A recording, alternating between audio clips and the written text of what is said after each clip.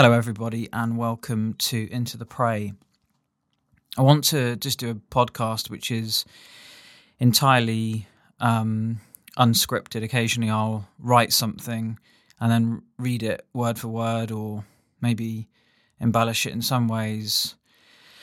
It's not always possible to do that for time's sake. We enjoyed a wonderful reading last night from about 7 p.m. till just before midnight from the whole book of Isaiah, basically. And there was 6 of us, a couple of people from New Zealand, including a wonderful conclusion to the book of Isaiah read by an 8-year-old boy called Azariah. So if you've not heard or watched that, please go to YouTube to see that. But anyway, all that to say is there's only a certain amount of energy and time, and hence this being unprepared. But I have felt very bothered, I think, in the last 48 hours with the news of the passing of Queen Elizabeth and the flurry, the frenzy of activity nationally and indeed globally, but focused on Great Britain as a result of her passing.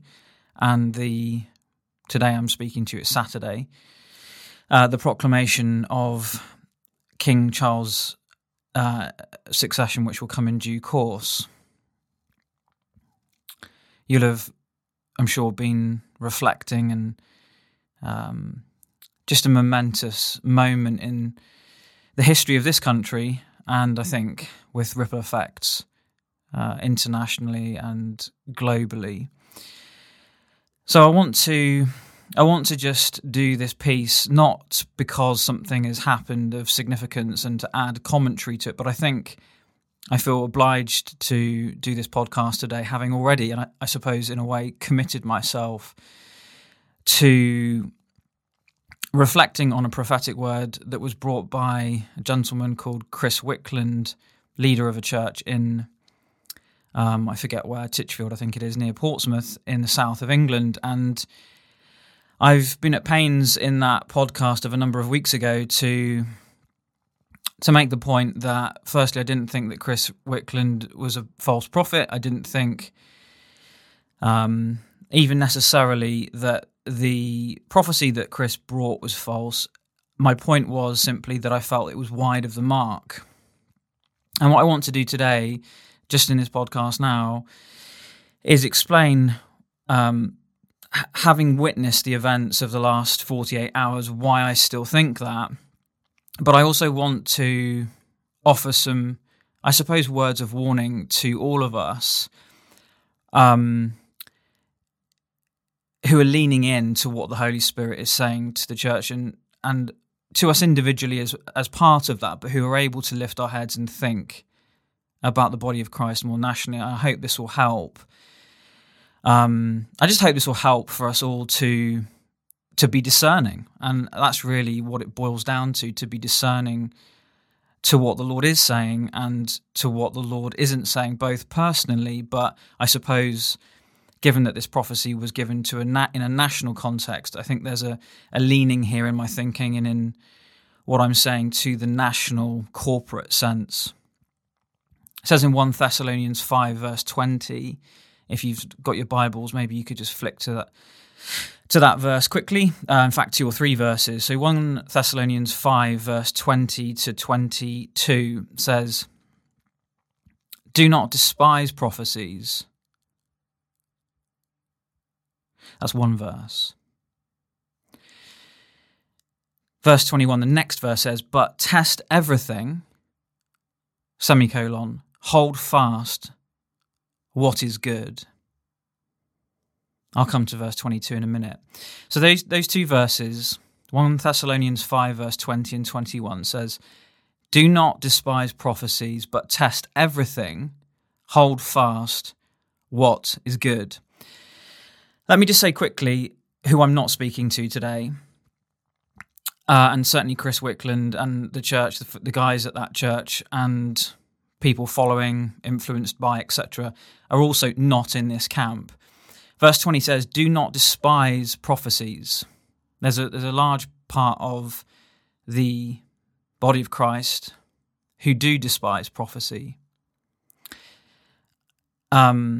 So in a sense, what I'm saying here, well, not in a sense, what I'm saying to you today I'm not referring to those people, okay, cessationists who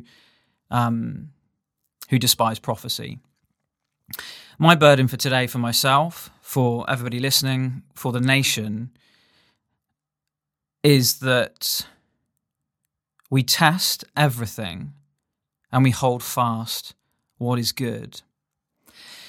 Looking at the scripture, and I'm doing this because, again, with limited energy, in fact, very little reserve energy today, having had a late last night with what we were doing with the reading. It's just everybody should understand what I mean when I say if the Lord just speaks to you, you feel you have to do something. The love of Christ compels us. It says actually in the ESV that the love of Christ controls me, says Paul. So this is very, very much a sense of that compulsion and control. As I looked at this verse, my burden being, I'll just be honest, thinking, okay, I have these things in mind in light of what was brought as a prophecy to the UK church, to the British church. And lo and behold, within a few weeks of that, and indeed before the first day of autumn, FYI, is Friday the 23rd of this month of September 2022. Now, I'll come back to the calendar in just a minute. And I'll come back because I think the dates here are quite important. They relate to the content. But this compulsion from the Holy Spirit is to say something about this now, which I hope will be helpful for all of us. And I hope it will be helpful for Chris. I hope it will be helpful for Chris's wife, for Chris's leadership team, for Chris's congregation. What the Word of God here is telling us to do, regardless of what we may think about any aspect of the body of Christ, if we are truly disciples of Christ, what do we do with prophecy? Well, this is what it's telling us. We're to test everything.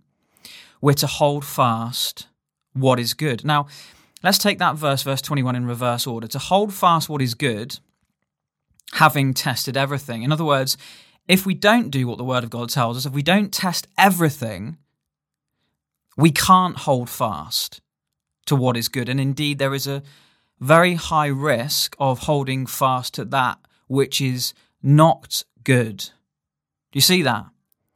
If we fail to test everything, if we test just some things, we cannot hold fast to what is good. I think this is why verse 22 follows, abstain from every form of evil. See that contrast between the last word of verse 21, which is good, and the last word of verse 22, which is evil. Good and evil, right and wrong, a hit or a miss, the voice of the Lord or not the voice of the Lord, perhaps the voice of the Lord and the interpretation of the flesh of man. If we fail to test everything, we cannot hold fast to what is good. We cannot hear the voice of the Lord.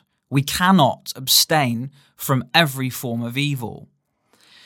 And so what is testing everything? Well, this is really the kind of the nitty-gritty of what I want to say here today. And I think what's been bothering me, which is that it is undeniable that following this national prophecy to the UK church a few weeks ago, we have entered what is clearly the most historic, momentous period for at least 70 years.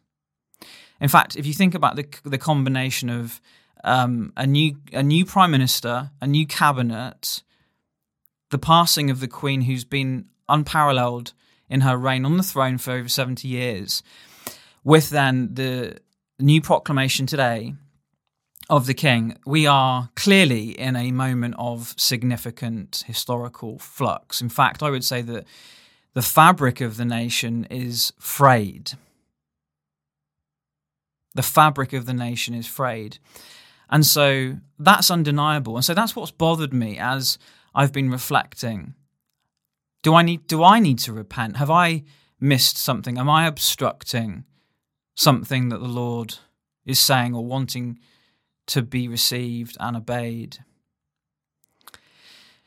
Which is why this verse in 1 Thessalonians 5 is so important, because to answer that question, the only way of answering that question is to test everything. That's Paul's prescription of sanity. And don't forget, in and amongst what would have been a cacophony of prophecies, prophetic activity in his life, and I suppose in some ways that does exist today, I'm perhaps more sheltered from the cacophony of prophetic stuff that's being said or written at this moment. I'm responding to I'm testing one specific prophetic word, which if you listen to my previous podcast on this, you'll know only came to my attention because somebody texted me from America to listen to it. And so hence my commitment to follow this testing through. So there's an undeniable sense in which something significant has happened. And in that sense, there is a tallying of what was prophesied and what's happened. Now, I want to qualify that because it's important for you to also do your own testing, to listen to the prophetic word that was given, remember the specific thrust of what was said, and also I think the specific details. Chris had a prophetic image in the terms of a clock, a hand of a clock turning to, I think he said 12. So in other words, there was a signifying significance of the first day of autumn, which, as I said, is it's coming up on Friday, the 23rd of autumn. Just check it out.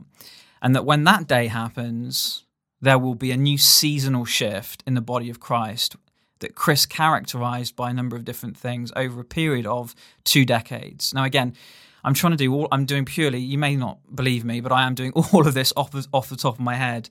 So I'm just trying to keep my mind on track. So those are the details of the prophetic word. Again, I'd encourage you to listen to it as part of your own testing. So we're holding fast to what's good. That's what we're trying to do. And we can only do that if we're testing everything. Now, what I think is my main reflection here, okay, is that there is a temptation to not test everything. We want to test the things that are spectacular, that are sensational, that grab our attention. So, in other words, Chris prophesied about something historically shifting, significant in the nation, in the church, come the first day of autumn. And the temptation, I think, is for that to be all that's tested. In other words, because the Queen has passed, because of all this activity, that there's a validation, in a sense, a vindication of the prophecy that was given. If you only looked at that aspect of what was said, then you might be forgiven for saying, well, it was a bang-on prophecy. In fact, it's being validated. It's therefore that everything else that was said was also accurate and should be validated. But I don't think that's right. I don't think that's what the Bible tells us to do with prophecy. And this is the New Testament. This is us being told what to do with prophecy today. Forget the guys that despise prophecy. Clearly Chris doesn't. Clearly the church there do not. And that's wonderful because we shouldn't.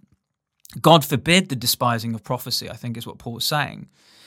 But testing everything means looking at more than just the kind of spectacular, sensational sense in which a prophecy was brought 2 or 3 weeks ahead of the most significant seismic shift in British history in most of our living memory. Now, if we only look at that fact, we're not testing everything. And so what else should we be looking at? Well, let me just try and do this from memory. Okay, so there was no specific date given, even though there is an official date of the first day of autumn, which, as I've said, is coming up on the 23rd of this month, which is a Friday, 5 days after the funeral of Queen Elizabeth.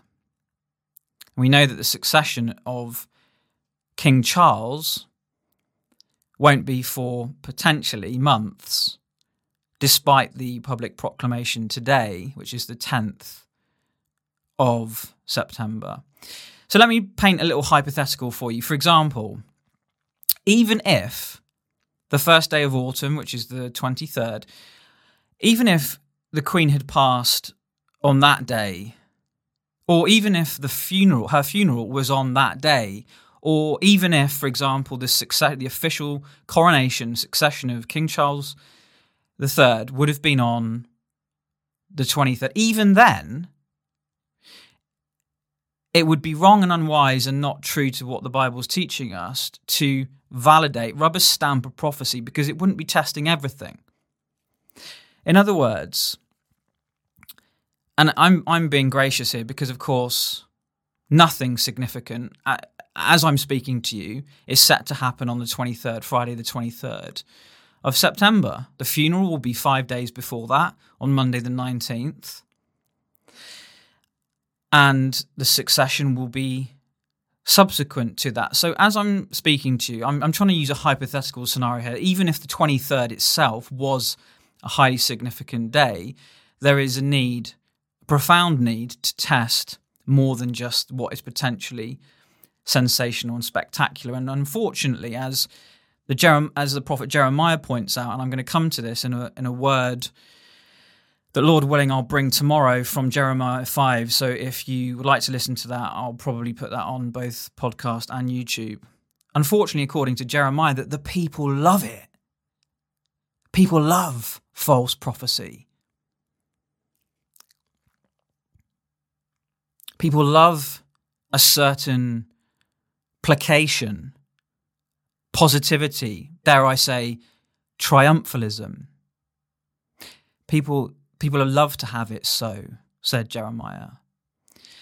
And so that's what people tend to want to test the sensational elements of something, but fail to test everything else that followed. Now, I'm testing it by saying, well, there's nothing that significantly happens on September the 23rd, the official first day of autumn. There may be something else may happen, and that's true. But again, in this hypothetical scenario, what if something did happen on the 23rd, either, say, the funeral or the succession or whatever? Even then, testing everything here in terms of what was brought as a prophetic word to the British church has to include what I have challenged, and this is the main point. And I would say this in respect of Pete Greig, whose premier article I read earlier about the double rainbow. There is a profound, Lord help me as I speak, there is a profound absence of spiritual sensitivity to the need to major and emphasize ad hominem the need for the people of God to repent. You perhaps listening to me today may be fed up to the back teeth of hearing me say that or others say that.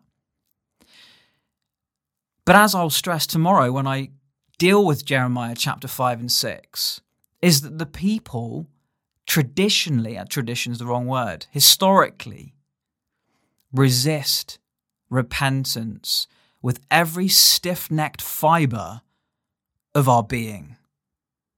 Trying to use and leave a little bit the language that the prophets use. We sat for 4 and a bit hours last night reading Isaiah. So testing everything that was brought, and it's not incidental, as I've explained recently in another teaching session, that God is not proven by the supernatural. God is not proven by the sensational, the spectacular, or the undeniably supernatural. Demonically oppressed, or I would say probably possessed, Egyptian magicians were able to make staves into snakes. If you've not listened to that piece, please, it goes into those passages in Exodus and from the New Testament a little bit more to make the point that God is not proven, or indeed prophecy is not proven by the supernatural, or in this case with the prophecy in terms of predictive things. Something being predicted, even if it was the day of the funeral, that this first day of autumn was supposed to be the clock hand ticking over to 12 to signify a new seasonal shift that it would presumably affect, or even then, the supernatural, the sensational, the spectacular does not prove God, does not bona fide tick, rubber stamp a prophecy. It doesn't do that. That's why Paul says test everything, including the spectacular, the sensational, the predictive, the future-orientated. And so, this absence, this kind of glossing over, and I've spoken to Chris in person about this. He phoned me. It was an odd conversation. Chris, you know that. I've expressed that to you privately and personally. I don't understand the way you went about that. It didn't feel right. Anyway, I'm not going to go off piste here by going into that out of respect. But what I am saying is that the glossing over of repentance is a major test. Pete Greig, writing to the national church, trying to encourage everybody that there's good times ahead and that the rainbow signifies God's promises. And look, I don't know how else to say this. I'm not resisting. Mary and I don't sit here in Edinburgh resisting the hope of there being the voice of the Lord to a nation. Whenever there's something that's potentially promising, as I've expressed in previous content pieces on this in the last few weeks, we lean in. We hope for there to be clarity. We hope that for there to be, an emphasis on what we believe with all of our hearts that God is saying to his people and to this nation, which is that there is a profound need for national repentance. And any chat of national revival is just not right. It's not just wide of the mark, it's willfully deceptive. And that's my concern, is that in obeying 1 Thessalonians 5 verse 21, test everything in order to what? Hold fast to that which is good. That there is a deception where there is no emphasis on repentance, where there is a sense of needing to come to our senses. When Chris prophesies about football stadiums being full of people praying over the next 20 years, apart from anything else, it's very difficult to validate that at the minute, of course, because I can't just survey 20 years in the future. But what I'm saying is, the triumphalist post-millennial type thing, again, that's an influence of the Bethel churches, which is deception in many ways. But when there's a leaning to hear potentially from God, and I think Chris probably has heard something of the Holy Spirit. I don't know Chris. I don't know the church, except for some of the theological emphases that concern me. There's no emphasis on suffering. There's no emphasis on being despised by a world in response to the proclamation of the gospel. Because why? Because the proclamation of the gospel is repent now, for the kingdom of God is near. And guess what? When you tell the King of England to repent, for the kingdom of heaven is near, you're going to be despised. When you tell anyone on the streets to repent, you're going to be despised. And so what emphasis is there on the prophetic word that says, hey, listen, come the first day of autumn, we're going to have a seasonal shift. The church are going to march into the next 2 decades that's going to be characterized by stadiums being full of supposed Christians praying, whatever, when there's no call to repentance. And don't gloss over it. I'm testing the prophecy. That's failing. Jesus didn't ever gloss over the main thing. The sheep on the edge, the verge of the cliff to fall to their deaths. He prioritizes precision, which is why the gospel begins with the word repent. When we replace that word to be anything other than that, we fail the test of prophecy. So we test everything in order to hold fast to that which is good. I don't know what God was saying, if anything, through that prophetic word of 3 or 4 weeks ago. But what I can tell you with categoric assurance, because the Bible tells me so, is that any revival, any sense of there being a quote-unquote bringing the glory of God back to the church, will only ever happen when there is a heart cutting of the people of God. Without that, it's a pipe dream. Without that, the world will not be prepared for the return of Christ. And on that point, when there's no reference or emphasis to the return of Christ, again, it's a testing of everything that's failing. How on earth can there be a prophecy to the national church, the British church, over the next 2 decades, again, if we have them, without there being an eschatological awareness? It's a joke, guys. It really is. Do not despise prophecies, tick. Okay, we're not doing that. I don't think anybody's doing that apart from cessationists. But test everything. Well, maybe there is a despising of prophecy if we fail to do verse 21. If we fail to test everything which is, as I've said, the only way that we can possibly hold fast to that which is good, to discern, to decipher, in other words, to sift.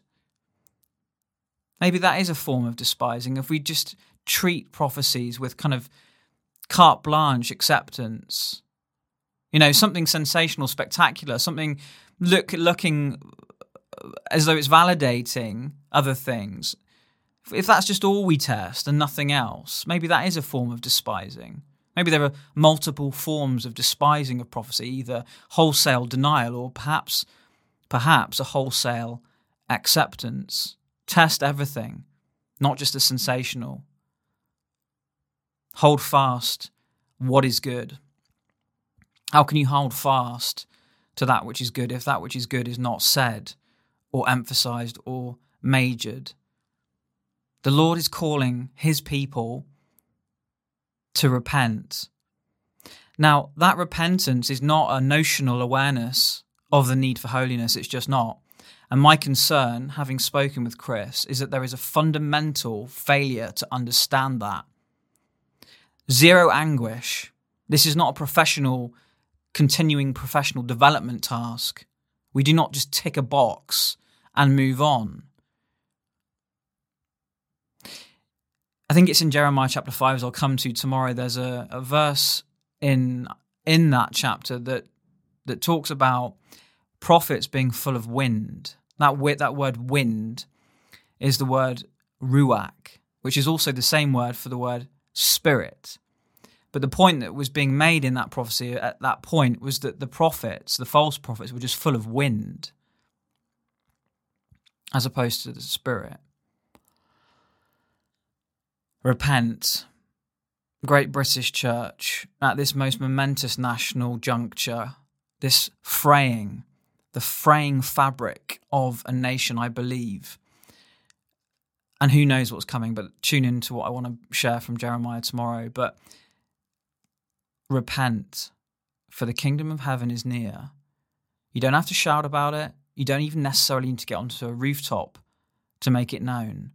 But by God, if it's not there front and center, this is not the voice of the Lord. This is not something that we can hold fast to or recognize as being good. And by the way, that word good is a colossal understatement, as is the last word of verse 22. Good. When God is good, it says God is good. When God saw that he did X, Y, and Z and saw that it was good, that is a colossal understatement. We don't understand the word good, which is why I think we tend to sometimes despise prophecy by wholesale acceptance without testing everything. We miss often what is not there at the expense of embracing spectacular, sensational things that may impress us on a level, but should, I think, ultimately leave us all with a sense of hollow, surely something else needs to be said here, other than there's going to be the next 2 decades of glory. There's going to be the next 2 decades of filling stadiums. There's going to be the next 2 decades of Christian triumphalism. No. Test everything, hold fast what is good, and let's abstain from every form of evil. Even if the Queen had died on Friday the 23rd of this month, even if the succession of King Charles III had happened on Friday the 23rd of this month, we would still be required to test everything that was said, and I think not said, in order to hold fast to that which is good. We must abstain from every form of evil. He's the good shepherd. He knows how to speak to his people with absolute clarity. Father, I pray in the precious name of Jesus for us all, that there would be at this time of seismic national shift, a profound sense of humility in all of us. When there's a need to repent, Lord, that we would do that. Where there's a need to repent publicly, that we would do that. And I ask, Lord, for there to be, please help your people to not be muddled, confused, duped, deceived, impressed by the things that we shouldn't be impressed by. just as I'm praying now. That sense of sometimes in the natural, I don't know what it could be. It could be purchasing a significant thing. It looks right. It looks like a good price. Everything externally looks correct, and yet there's a nagging in you that you can't quite quantify or explain. And in fact, it's probably a bit annoying because everything else looks right. Everything looks good. And yet there's a knowing in you. I pray, Lord, for that to be the way that you lead us by your Spirit, even with, let alone without quite being right, those sensational things that tend to pull the hearts and sway the hearts of people, that there would be a tenderizing in humility to what it is you're saying, individually and to us all. Lord, I pray that you would deliver us from being deceived by sensational, spectacular things. Lord, that still quiet, still small voice that would lead us away from the cliff edge would be heard as though it were a foghorn. Lord, I pray, please, cause each of us to hear what you really are saying. And I pray, where your word is like a blazing beacon of clarity, to repent for the kingdom of heaven, where we don't quite know what that would look like or how that would ever be possible for the church in this nation at that national scale to repent, what that would involve, what it would require, just like a sea that we can't see. How on earth do we move beyond this Egyptian army through a sea? Lord, you make a way where we cannot see. And Lord, where we currently cannot see what national repentance would look like or mean, please don't let us be deceived by something in our peripheral vision that would lead us away from that which you would be truly saying to us. And Lord, I ask, just as your word is flawless and just as your word will never return void, just as your word emphasizes the way that you've dealt with your covenant people through all of humanity, through all of history, that you would indeed cause that, in a sense, timeless, eternal truth to ring like a bell, sound like a trumpet, that your people would know what it means truly to adopt a historical posture of repentance, that we'd recognize that the events of this week are aiding that, are like oil on a greased skid for your people to understand, but even to begin to think about what it would look like to repent nationally in historic postures. Please do that, Lord. Where there's a glossing over of the main thing, forgive us, Lord. I pray that your voice somehow would resound like a siren at wartime, resound so that it would be impossible for anybody with a hearing to miss what it is you're saying. And I pray that for the sake of your glory. I pray that for the sake of your people. I pray that for the sake of the lost world. In the precious name of Jesus, we pray. Amen.